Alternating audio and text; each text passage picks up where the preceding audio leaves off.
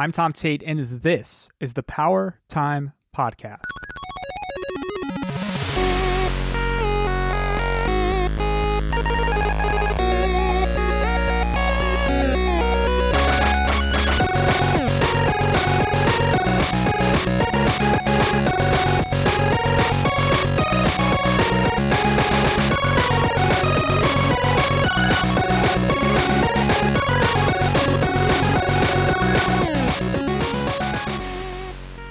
What's up, Power Players? Welcome back to the Power Time Podcast. This is an audio program for gamers of all ages. This is your journey through the history of Nintendo, one issue of Nintendo Power Magazine at a time. I'm your host and guide, Tom Tate, and we are officially we've entered the holiday season. We are in the thick of it, both in the present day at the time of recording here in 2021 and way back 30 years in the past in 1991. So let me set the stage. So you've got little Tommy T, and he was flipping through the Sears Wish book with a giant red magic marker, and he was circling all of his favorite items: Domino Rally, Crossfire, a Teenage Mutant Ninja Turtle faux leather jacket, which was amazing, which I didn't get that year, unfortunately. And ambitiously, he was feverishly circling all of the hot NES titles. We had Little Nemo Dream Master, Chip and Dale Rescue Rangers, Adventures in the Magic Kingdom, Ninja Gaiden 3, and of course, little tiny sliver on one page, we had a display, the Super Nintendo Entertainment System. Again, sadly, I did not get that year. It'd be a few years until I'd see that under the tree, but I was circling it, and I wanted Santa to bring that for me so badly. December 1991, it was a good year and a good month for video games, especially nearing the holidays. And it was a great month for music and film as well. So the film Hook was released, starring Robin Williams as Peter Pan. It was a great movie. I remember seeing that in theaters, local theater, just a one screen in an old brick building. I believe it was actually the oldest standing movie theater still in the United States. That was a good memory of mine. That topped the box office for the month. The number one album was Achtung Baby by U2. This is actually their seventh album. I was pretty taken aback thinking that U2 had already released 7 albums by 1991. Popular songs on that were One and Mysterious Ways.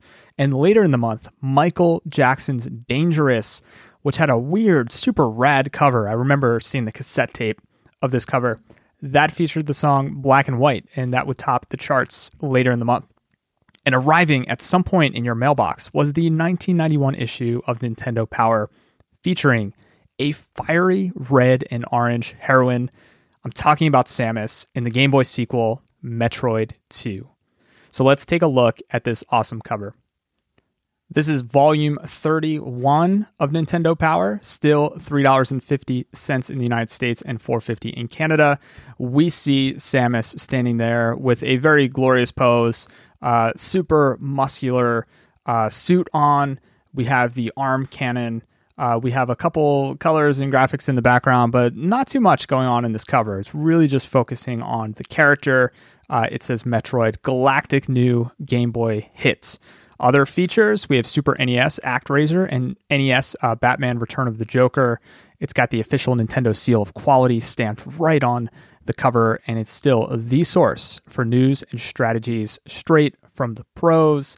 But honestly, there's so much more in this issue than just the few games that are mentioned on this cover. I will say, I give a little bit of an eye roll when I see flashy full-color covers that promote Game Boy games, because at this time, you're still getting that kind of green/grayscale experience. So I'm seeing all this color on the actual issue here, but the game itself is not going to be in color. It's going to be black and white at this time.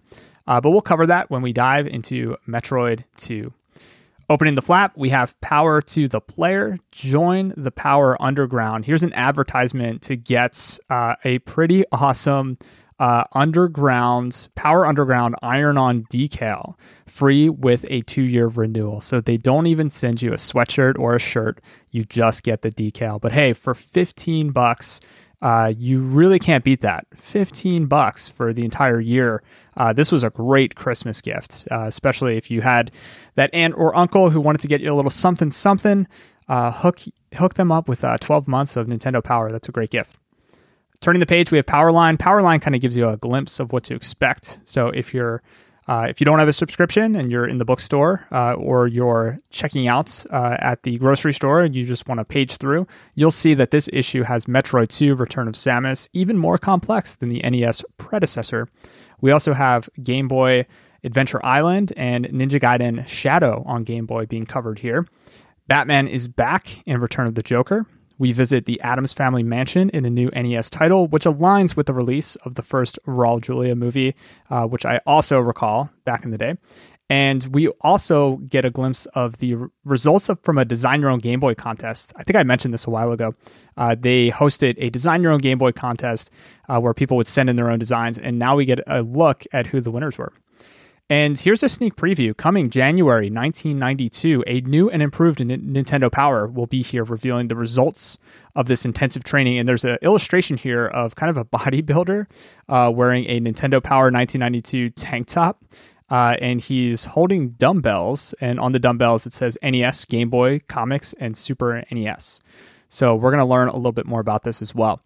Other games in the table of contents for this issue, we have ActRaiser, which was mentioned on the cover, Tiny Toon Adventures for the Nintendo Entertainment System, Super NES Showcase. We'll take a look at Pilot Wings and Populous, and all the hits. We have Nestor's Adventures, the comic. We have Classified Information, Counselor's Corner, Now Playing, Pack Watch, Player's Pulse, and the Top 30.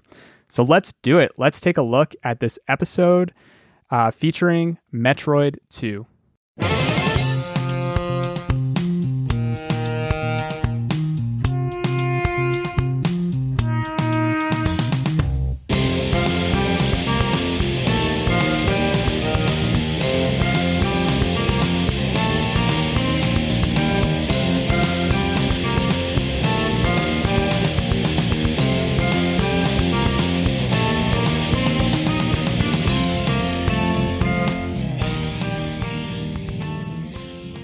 The bigger-than-ever follow-up to one of the all-time NES classics, Metroid, has finally arrived. This massive adventure through the tunnels and ruins of the planet SR-388 is twice the size of the original game.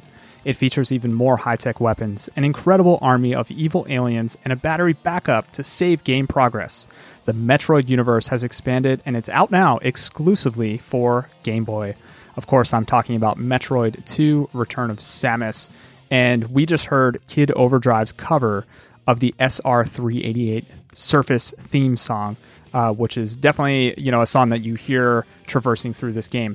There's a link to check out that track, and if you want to purchase it, the full album actually is pretty awesome. This record is pretty cool. There's a lot of great tracks, including a ridiculous Shadow Man from Mega Man track as well. More in the show notes if you want to check that out. Save states are huge. I believe the original Metroid had a password system, so learning that Metroid 2 on the Game Boy has save states, or at least the ability to kind of save your game with battery backups, is pretty awesome. Turning the page, we learn a little bit about the story. The menace multiplies. The Galactic Federation has sent an emergency order to space hunter Samus Aran. The Metroids of planet SR-388 are growing in number and strength. At their current rate of evolution, they'll pose a threat to all peaceful citizens of the galaxy in mere hours. So it's really up to Samus, right, to go and destroy the Metroids before they spread. This is an intergalactic threat, right? So the gameplay for this game, pretty awesome. Like any good Metroid game, it's all about discovering hidden power-ups that either make your adventure a little bit easier or unlocks necessary areas to progress, right? So there's a lot of backtracking, a lot of exploration, but that's par for the course for a Metroid title. A couple new interesting items here. So in this issue of Nintendo Power, you kind of see all the featured items. You have the bomb, you have the high jump boots, screw attack, the Varia, which is your suit, the Varia suit. This is the introduction of the Varia suit into the Metroid franchise.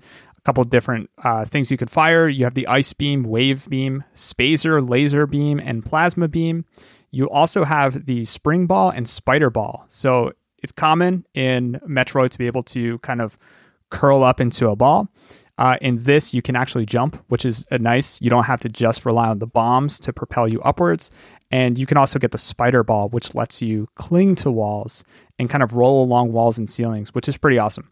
And there's a high jump. There's a space jump as well, which is nice. In this issue, there's a full map of the planet, and it is definitely huge and complex compared to the original Metroid. So I can totally see when they say that this is bigger than the original. Just looking at the map, I believe it for sure. And this is a game where if you did not have the player's guide or Nintendo Power, you have to get out the graph paper. You have to start mapping this out for yourself. Otherwise, you will get lost. There's no in-game map. You can't pause and look at a map here. It's not an easy feat, but it's incredibly necessary. There's so many secrets, so many hidden corridors, and you just want to remember where all the items and all the different encounters are so that you can easily traverse SR 388s without having to worry about getting lost or stuck. So I definitely recall that growing up, there were a lot of games like that where you wanted to break out that graph paper and just start making your own maps. We learn about filling stations and your first encounter with a Metroid. So filling stations are located throughout. They help you refill your energy and reload your missiles. There are definitely points where you need to take advantage of those. And we also learn about the Metroids themselves. So the first time you encounter a Metroid, it is the Alpha Metroid. So when you defeat this Alpha Metroid, and it's easy, I think 5 missiles takes down the Alpha Metroid. I just recently played the game for the first time, so I have a little bit of experience. 5 missiles takes down the Alpha Metroid, and after you defeat it, a little number counter in the bottom right corner of the screen starts to scramble. Kind of like code scrambling in a countdown, or if you think about the hit TV show Lost, right? When that countdown would scramble, you'd see all the little symbols. It's kind of like that, and it resets to be one number lower than what it was. And you learn pretty quickly it's actually a count of all the Metroid that you have to defeat in the game. And after you defeat a certain number or clear a certain area, you hear and see kind of a rumble, like an earthquake, and that will actually open up a new area. So there's a lot of intricacies and exploration, ton of platforming to follow as you're hunting all of these Metroid. And I forget how many there was. It's somewhere around 30 or 40 Metroid. Definitely 30 plus. And the graphics are fine for Game Boy. Really good for Game Boy. A bit more detailed than Metroid on NES, honestly. Really, it's the Samus movement that really shines here, I think. The ball, the spider ball, lets you cling to the walls and scale the walls, running, jumping, everything just feels really slick and smooth. And there's the right amount of enemies on the screen at a given time. I had a lot of challenges with Game Boy games growing up where you had such little real estate on the screen and they would just populate with so many enemies, right? You just didn't have that much room to move or really traverse the world that you're in. Or the enemies would just appear out of nowhere on the side of the screen, and it would be a bit unfair. You don't really get that with this Metroid game. Very smooth. And as you're paging through Nintendo Power, they're going to help you discover the first few power-ups. They're going to help you discover the first few Metroids. It goes deep into the first maybe quarter of the game. Really not much, but it definitely helps you get started. But after that, you're on your own. So let's listen to another track, and we'll be back to talk about the development of this game and a few memories.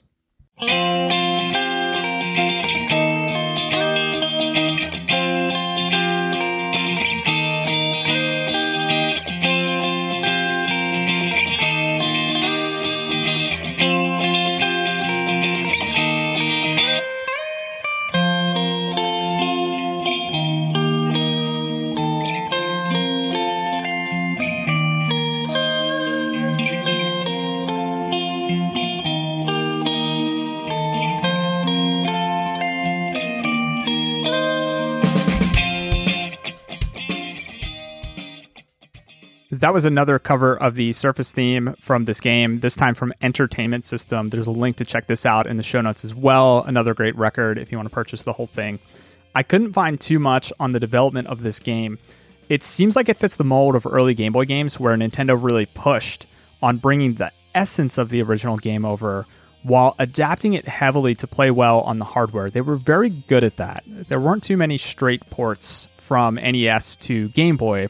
And we saw this with a couple of games. We saw this with Mario Land, adding new gameplay elements to make it enjoyable on the portable system, really not just bringing over a port of Super Mario Brothers. We'll see it again with Link's Awakening, Mario Land 2, 6 Golden Coins. Really, you see Nintendo at their core trying to adapt those concepts to the hardware. In some case, it worked really well.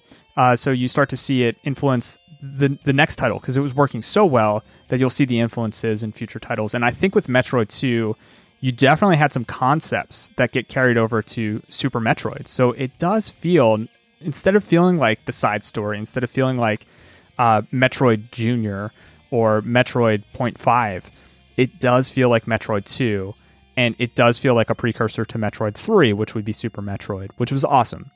The game was developed by Nintendo R&D 1, produced by Gunpei Yokoi, who helped design the Game Boy. He helped design Rob, and later he'll help design the Virtual Boy. And we definitely talked about Yokoi on the show before. I forget in what context. But Nintendo R&D 1, they helped produce the Game Boy and the original Metroid. So they knew the hardware, they knew the game, they knew the franchise, and you can definitely feel that in the smoothness and the essence of the game and how everything feels just so true to form. It doesn't feel like a port. It doesn't feel like they outsourced this to a junior team or a different team, which is really, it makes for such a compelling game and one that I recently revisited and had a blast just playing, even though this game is 30 years old. One note that I read from an interview from this website, the Metroid Database. This interview was with Nintendo of America's Dan Osen from 1998. So it was after the release of the game. This was just before or around the release of the Game Boy Color. So the Game Boy Color wouldn't come out until, another 7 years or so. And he was talking about this, and he said that... there was a question, right? So I hear the upcoming color version of Zelda Link's Awakening for the Game Boy Color will have some new areas added. Will the color re-release of Metroid 2 have anything new? Also, I know some NES classics are being issued for the Game Boy Color. Any chance of the original Metroid showing up on the small screen? He had a really interesting answer here. So Dan said, well, since R&D 1 was involved in the development of Game Boy Color, I think they were able to put a special Metroid palette in the Game Boy Color hardware. This makes Metroid 2 look really, really nice on Game Boy Color. In fact, it looks a lot like the NES game on the Game Boy Color hardware. So if you do get a chance to play this, playing it on the Game Boy Color is pretty nice. It's pretty nice. And for all of those lucky enough to score an analog pocket, this is a great game to revisit on that particular hardware. A few other things to note. This might be one of the first games I recall rumors of a secret ending. Now we have multiple endings for games, but back then you didn't really have that. You typically only had one or two endings. This was the first time I really remember people talking about this secret ending, and there are, in fact, 3 separate endings for this game. To get the best ending, you have to beat the game in less than 3 hours. You get a shot of Samus leaping out of her armor and standing in what looks like a bikini. Now, that statement feels a little not Nintendo, right? It feels a little off-brand for Nintendo, if you ask me. But maybe in looking back at this, at a time when all heroes were boys and men, it might have been Nintendo's way of showcasing that, yes, like Samus is a heroine. She's not your typical hero. She's a strong woman, and they wanted to show that. They wanted to make that known. And when you're only working with so many sprites, I guess a bikini is the way to do it. I'm not sure. I really don't know. But I thought that was interesting in looking back, that this was like the first secret ending that I remember folks talking about, especially on the playground. So the game was re-released on Nintendo 3DS Virtual Console. That's a great way to play. That's how I played most of it this past month. My 4-year-old daughter, actually erased my save. Honestly, this is not like a my dog ate my homework excuse. She actually found a way to erase my save. I was at least 3.5 hours into it, so I ended up just bailing on the game. I didn't want to pour 3.5 hours back into it, so I caught a Let's Play on YouTube just to see the final ending and the parts that I missed. And really awesome game. they actually went and remade this game for the 3DS. So Samus Returns is the game that was released, and I haven't had a chance to play that yet, so I'm looking forward to checking that out. So that's going to do it for Metroid 2. There are a lot of great articles out there worth checking out as well. As always, Hardcore Gaming 101 is one of my favorite sources for just good articles and good research here. There's also a few Retronauts episodes, so if you want to learn more about Metroid 2, there's a lot you can check out there in the wild, and I'll link to a couple things in the show notes if you want to dig a little deeper. But we got to keep this episode moving, and I'm looking out my window right now. I'm recording this at home. I'm looking out my window, and I see what appears to be some type of signal in the sky. It looks like it might be the shape of a bat.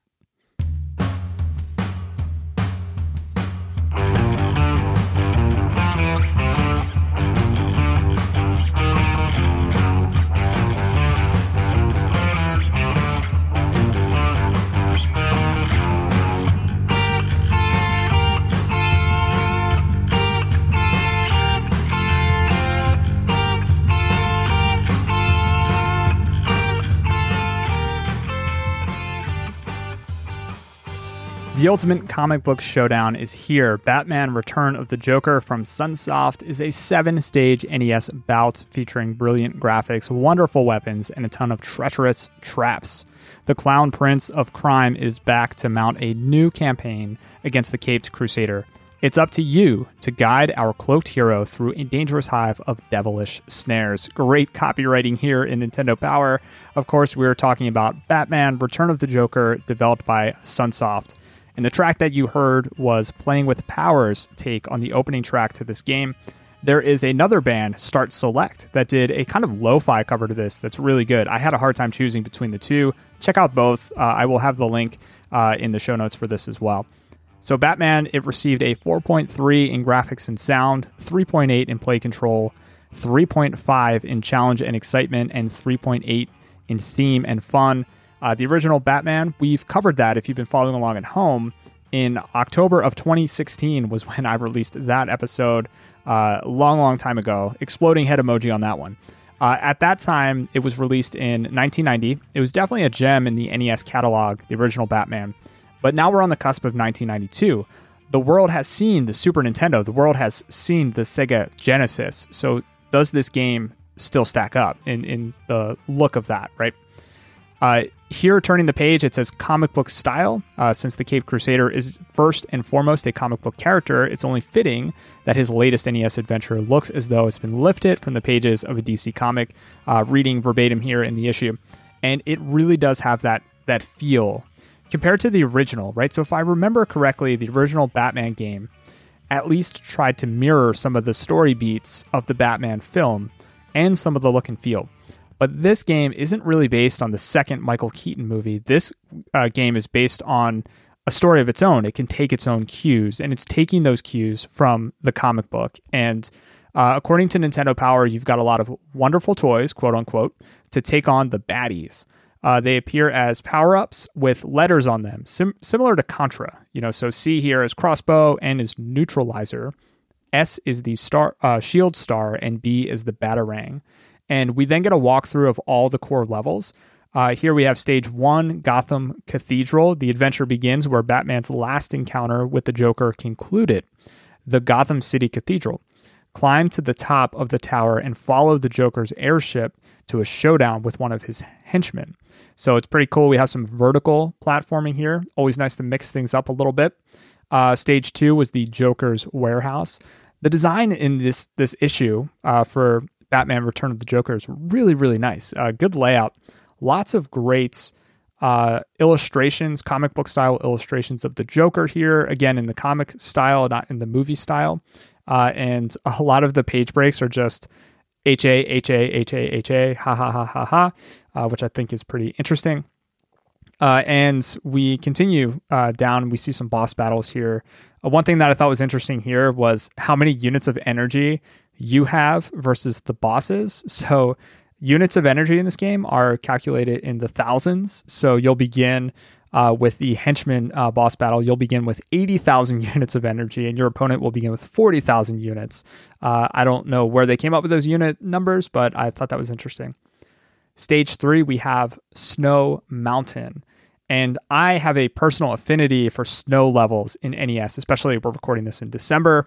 It is wintertime. But if you think about some of those games, Mario 3, the Turtles arcade games had these beautiful snow levels. It's just a really good look, really cool look for the NES, especially with a black backdrop, like a night sky. You have the contrast of the snow, snowy mountains, snowy terrain on the black sky. I love it. The graphics here do look really clean and crisp, especially for NES. These late generation NES games, they ended up looking really great. And we'll continue to talk about that as we go through more issues of Nintendo Power leading into 1992, 1993.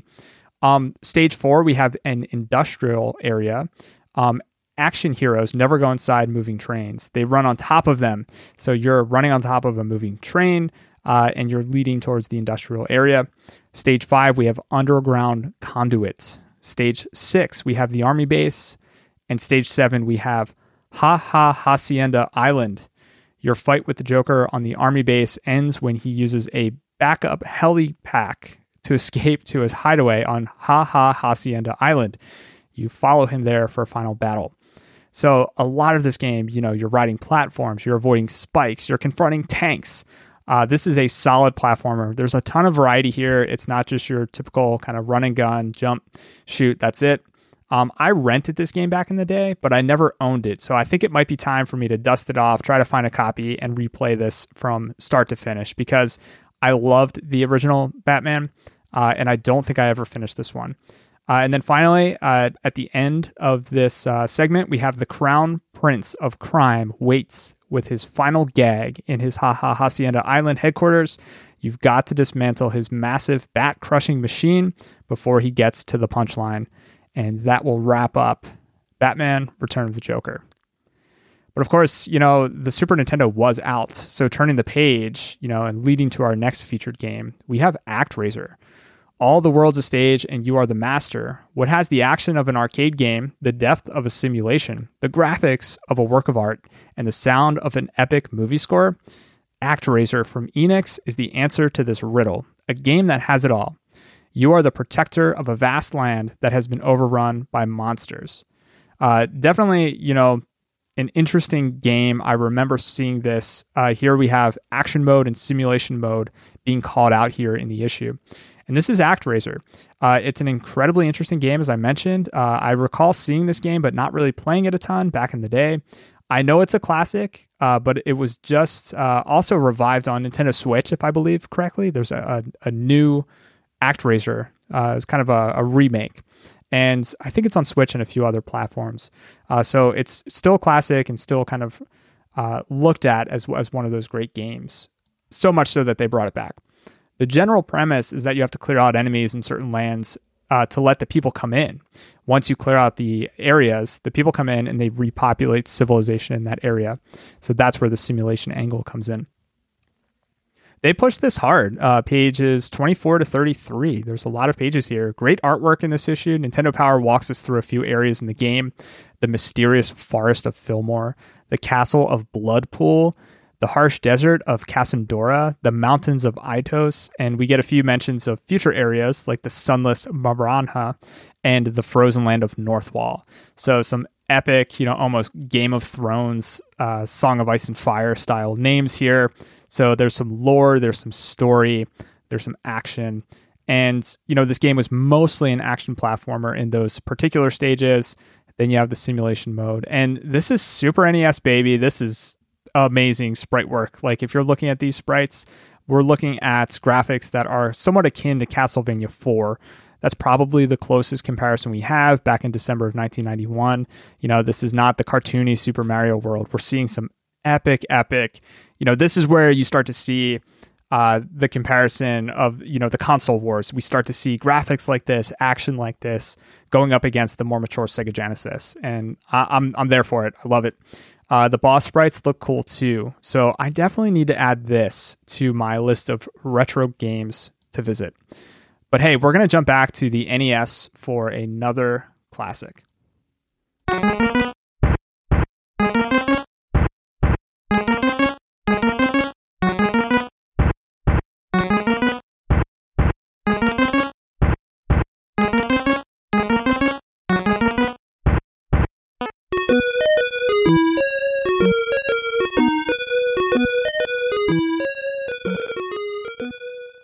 They're creepy and they're kooky. And now the Addams Family, you know it, I know it, made famous by the campy 60s TV show, haunt a whole new generation in an all-new movie from Paramount and a mysterious and spooky NES game from Ocean. I just have to say, God bless Ocean. Ocean was notorious for bringing us all of the they're so bad, they're good movie adaptation games. Jurassic Park, was one of those games as well. We'll cover that in the future. With this one, the Addams Family, developed and released by Ocean, 3.3 graphics and sound, 3.1 play control, 2.9 challenge and excitement, and 3.2 theme and fun. So not bad scores, pretty average.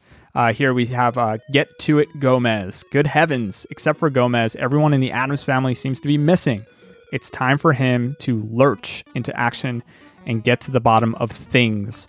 Lurch in capitalized here, capital L, and things, capital T. Of course, Lurch and Thing were characters in the show. Uki moves, duck danger, high jump, you need dough. So a couple call outs here. It's an interesting game. This was crazy. You're collecting money, right? To save Morticia, Gomez has to cough up a cool $1 million. So you're looking for $1 million in this game. So save every dime you can find. Bags, bars, and bills. It all adds up to pay the hefty ransom. So if I remember correctly, because I loved this game as a kid, very challenging game, but if I remember correctly, it was Metroid-esque in that you could revisit all or most areas of the Addams mansion. Backtracking, getting keys, unlocking different routes, that was all part of the gameplay. You had to find each member of the family, so you would enter the furnace, the freezer, the garden, the library, the dining room, the attic, all the different areas of the mansion had a different theme. You would go explore it, and at the end of that, you'd find another member of the family. Meanwhile, as I mentioned, you're also collecting money. You have to pay that ransom to rescue Gomez's wife, Morticia. So the money, while it was a collectible, it did serve somewhat of a story purpose. In one segment, I remember you have to make a shrinking potion by collecting 3 unique items, and that's covered here in the issue of Nintendo Power. There's definitely some complexity in creative design here. You had to collect multiple items to create one item to allow you to rescue one of the family members. So I like that there was a little bit more creativity. It wasn't just that straightforward linear platformer that we saw so much of in the NES, especially by this time, especially for movie adaptations where they typically tend to phone it in a little bit. Ocean actually did a pretty decent job. I liked this game a lot. As for the spread, Nintendo Power gives you tips and tricks on where to find each family member and how to navigate the various areas. And there are photos from the film really to up the authenticity and show that this is connecting to the movie, which, as I mentioned, top of the box office, December 1991. So the timing couldn't have been more perfect.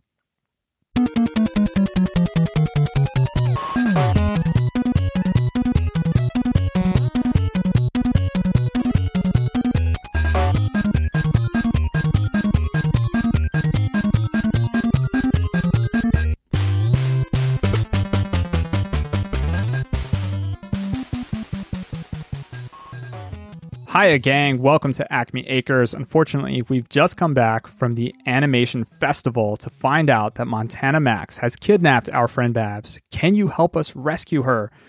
They are tiny, they are toony, and this, of course, is Tiny Toon Adventures, Troubled Times at Acme Acres. This was released for the Nintendo Entertainment System. Great scores, 3.6 graphics and sound, 4 play control, 3 challenge and excitement, and 3.7 theme and fun. So does this sound a little familiar? Instead of being Gomez rescuing Morticia, you are Buster Bunny out to rescue Babs, right? So very rinse and repeat formula here for movie and TV adaptations. But again, another classic game. I mean, I really love this. I was just as much into TV as I was into video games back in the 1990s. So whenever the two crossed paths, it was a really fun experience, especially because this was the best we had in terms of graphics, and it was great to see kind of a cartoony look and feel in the game. In this game, like Super Mario Bros. 2, you could choose your player.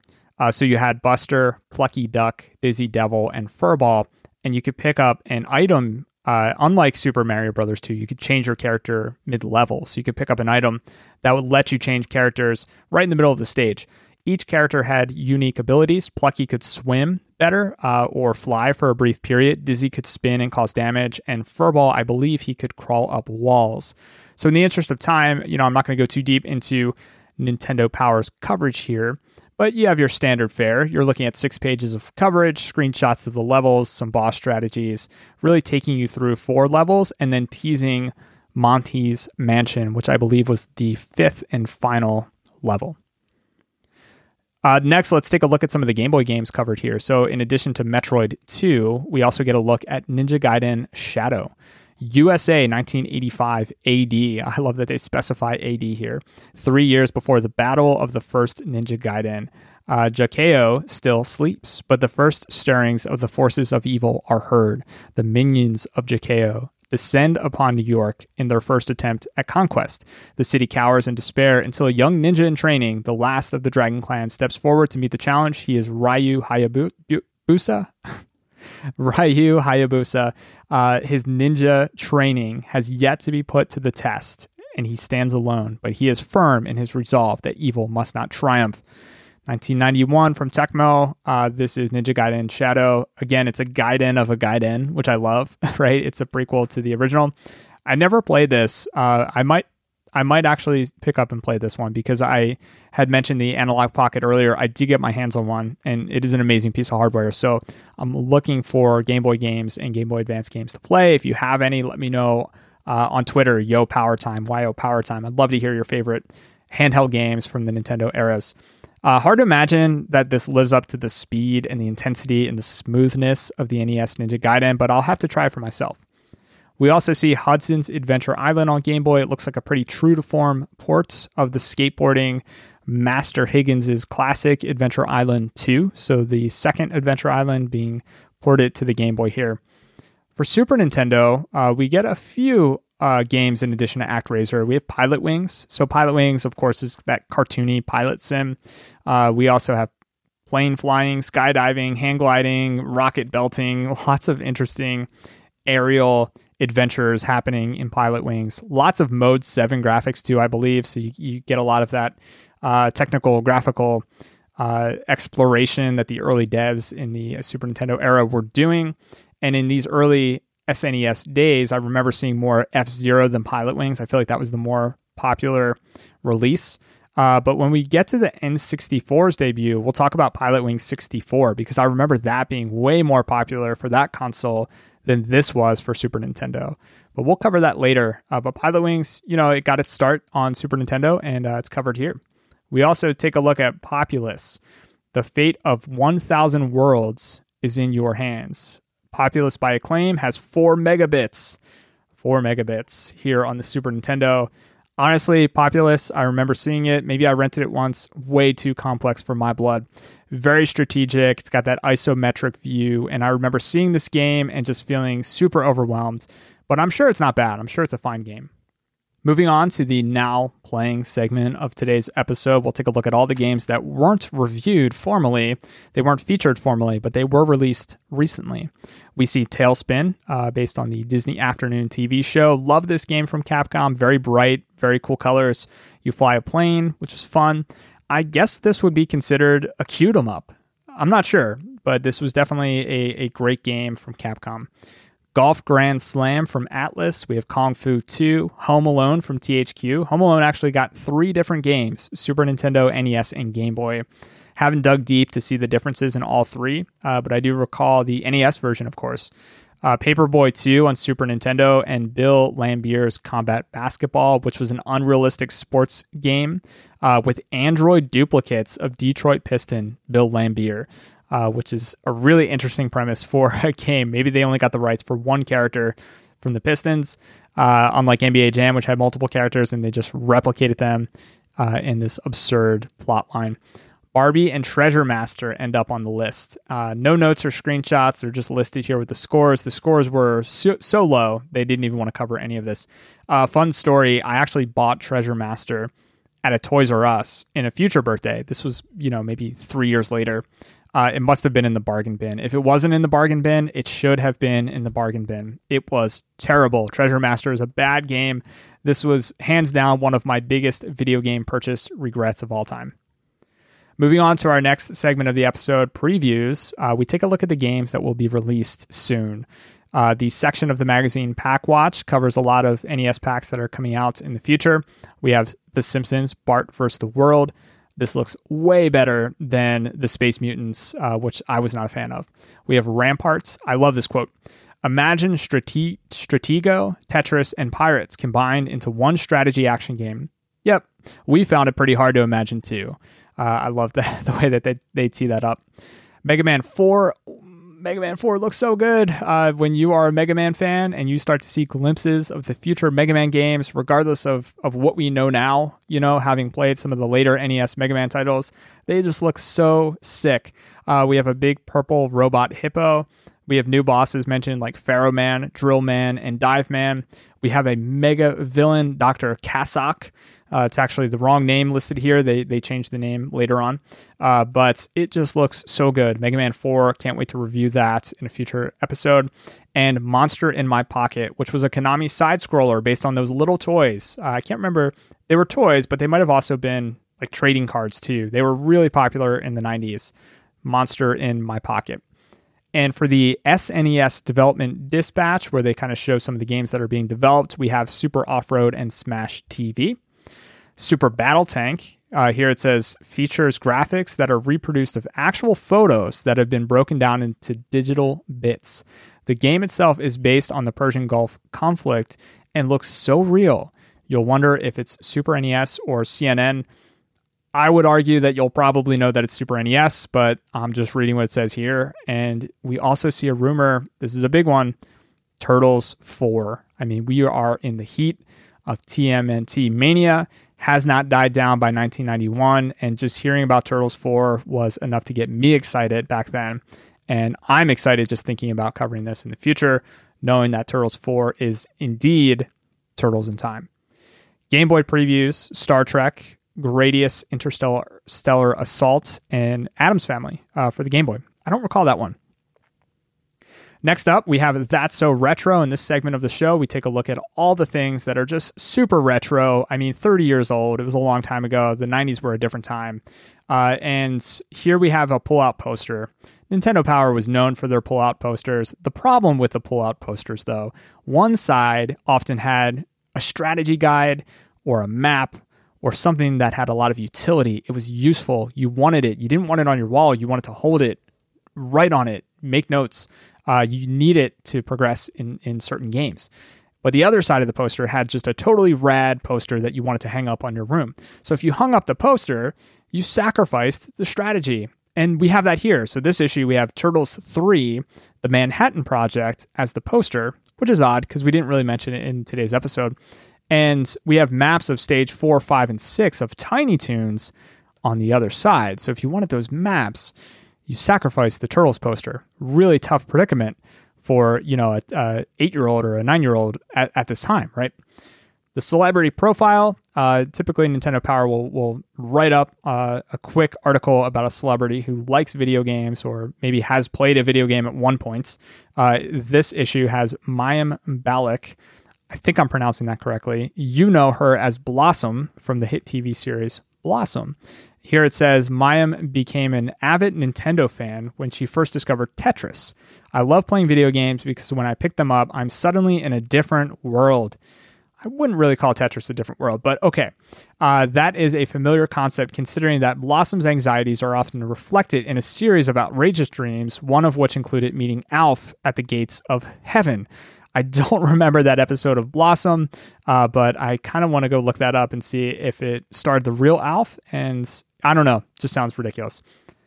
Also in That's So Retro, we're going to talk about the Ultimate Game Boy Design Contest. So after Volume 27 was released of Nintendo Power, the mailboxes of Nintendo of America started to fill up with submissions for the Ultimate Game Boy Design Contest, and they received apparently tens of thousands of submissions. I'm not sure if that's true. First prize of this, and we're seeing illustrations, I guess the original illustrations that people submitted of these Game Boy designs, where they just designed the shells, the Game Boy shells, what the DMG would look like had they been able to redesign it, right? So one has kind of this interesting perspective view, looks super futuristic. The other has handles, which actually looks like some of the Pro controllers that you can actually get for the Switch now, which is an interesting thought. But it's pretty cool that it's kind of a Game Boy fitting into a grip. One of them was a bit of a Donkey Kong theme, like a jungle theme from Les Dong Clig from St. Lawrence, PA. Those were your first prize winners, and then a bunch of runners up, right? So you had, again, just some funky DMG 01 shells where people just drew a bunch of cool stuff. Nothing really too amazing here. Up next, we have Nestor's Adventures, which was a comic, of course, from Nestor. It begins with Nestor bickering with Zeus as he does a bunch of ancient challenges. And this is a Kid Icarus-inspired comic strip. It ends with Nestor waking up from his dream, but with arrows puncturing all of his school books on the floor. So he fell asleep studying, had a dream, woke up, but was it really a dream? There's arrows all over. Really interesting Nestor comic here. I'm excited for the next issue because they're promising more comics, and I'm excited to cover what that actually entails. Up next, we have classified information. We have some tips and tricks from the pros. The Simpsons and Battletoads are featured here. Two very difficult games, so we definitely need them. Wampum, tips for getting extra energy. Laser Invasion, never heard of that. We have The Last Ninja here as well. Never heard of that game. We also have Super Mario World tips and tricks. There's a freeze and collect trick here. Here's a trick for Super Mario World Pros. You can earn coins and 1-ups at a lightning fast rate if your timing is perfect. You'll need Yoshi to pull off the move. Plus, you'll need an item in your item box that is different from the item you're wearing. Enter a course that you have already completed and ride up to a berry that is just above Yoshi's mouth. Then release the item by pressing the select button and have Yoshi jump so that he eats the berry and the item at the exact same time. All of the action on the screen will freeze except for the coin and 1-up totals, which will mysteriously increase at a rapid rate. Every 100 coins will net you another 1-up. And after you've collected the maximum of 99 1-ups, press the start and select buttons to exit the course. So this is not a tip or trick. This is a bug. Clearly a bug in the game in Super Mario World. I never knew this before. I just read this for the first time this month. Very interesting. Darius Twin, which was a shoot 'em up. There's a 50 lives trick there. And up next, we have Counselor's Corner, where the counselors really dig a little bit deeper into the strategy. These were less codes, more strategy. Crystallis, where is Sabera the Witch? Super Mario World, where's the secret exit from Cheese Bridge? And Star Tropics, this was genius, right? What is the code to reach Chapter 5?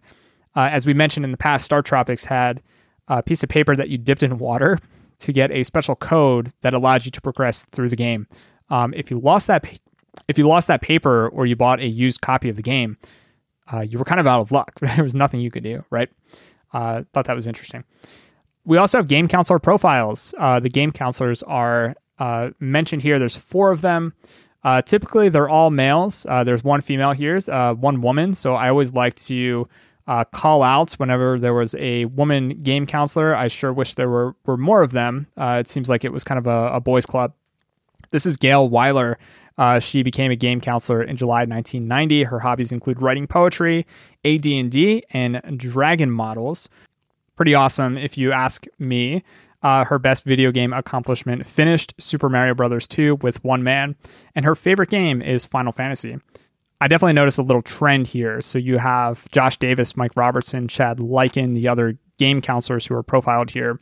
Their favorite or best video game accomplishments, finished Narc with 3 men, finished Solstice in 1 man, and then Chad finished Final Fantasy Legend in 1 day. Pretty impressive.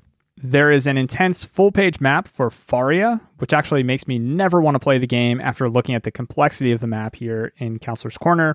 And finally, some Goonies 2 hints. Looking at the screenshots, I forgot how similar Goonies 2 and Friday the 13th for NES were mechanically. They look super similar. I probably would have said they were the same game looking at some of these screenshots. The next segment of the show we have Are We Having Fun Yet? And this is just where I collect some of the odds and ends, some of the fun things that I picked up throughout reading this issue. The Players Poll contest is amazing this issue. You can see for yourself how Star Wars special effects were created.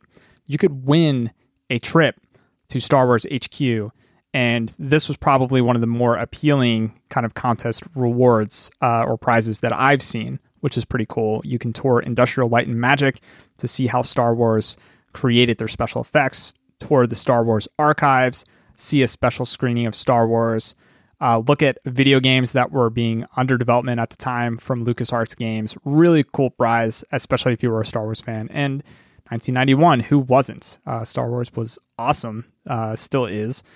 Players Pulse. Oh, sure, the Super NES is awesome, but a few issues back, we asked you to tell us what your ultimate game system would do.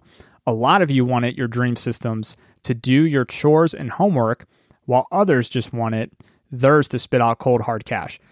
Here are some of the more interesting answers we received. So Players Pulse is when you'd ask a question in the magazine and people would write in their answers. This is an interesting one.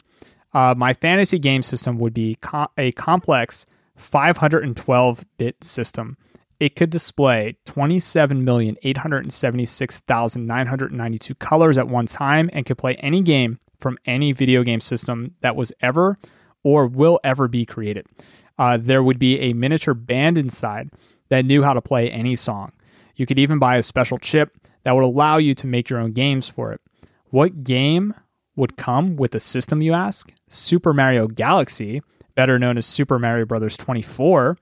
The system would come with 6 27-button controllers and would cost $259.95, and I would call it the Raw Power System. Jimmy Peterford, Glen Cove, New York, predicting the future, not with the console, but with Super Mario Galaxy being the name of the game that would be released on Nintendo Wii many years later. I wonder if Nintendo, filed that in the archives and said, hey, maybe we'll dust this one up in the future, dust it off and actually create this game. And they did.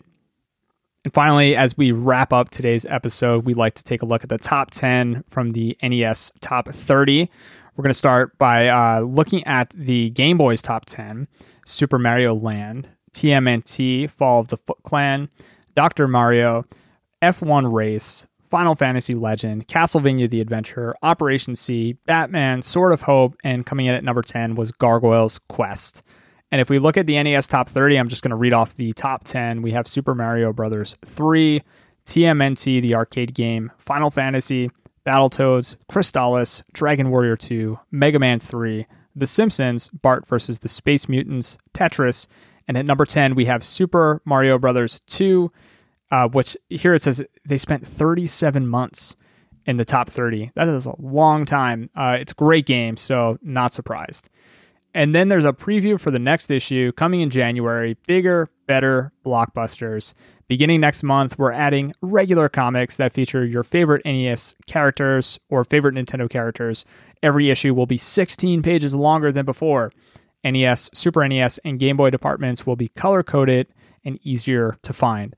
The top 20 for each system will be listed in a new feature that replaces the top 30. No matter what system you have, you can count on complete coverage of the best games. Next month's Powerhouse issue reviews the latest and greatest for each system. Then in a special preview, takes a look at an eagerly awaited sequel, The Legend of Zelda: A Link to the Past. I cannot wait in January of 2022 to take a look and bring this to you in our January 1992 issue. So time to get stoked for the new year. I'm excited because I have the power of seeing into the past. I know that the cover of the next issue is actually Castlevania 4, which was previewed in the September 1991 issue. So Castlevania 4, another amazing game. We'll be talking about it next month right here on the Power Time podcast. We'll see more of Mega Man 4. We'll also see a new TMNT entry on Game Boy. Featured music for this episode, the intro and outro to Power Time, is by Azure Flux. It is used with permission, so thank you so much for that. We heard 2 takes on Metroid 2's theme from Kid Overdrive and Entertainment System. We also heard the in-game music for Batman Return of the Joker. Batman Return of the Joker. We listened to Playing with Power, which was an amazing cover. We heard the in-game music for Addams Family and Tiny Toons directly from those actual soundtracks. And as we wrap up today's episode, I want to thank you, as always, for your time and your attention. I hope that you have an awesome holiday season. I was thinking about doing a holiday live stream bonus episode on YouTube or Twitch before Christmas. I don't think it's going to happen, but I might be able to pull it off between Christmas and New Year's. If I do that, I'll announce it on the podcast feed. So be on the lookout if you want to hang out and check that out. Stay safe out there. Our family was just getting over the flu, confirmed case of the flu. There's a lot going around out there. Hope a few of you can get some time off. Don't forget to rest and recharge your brain from time to time. Hopefully this time of year is an opportunity for you to do that. Stay tuned for the next one. And as always, play hard, score high, and be excellent to each other. Keep on playing with power.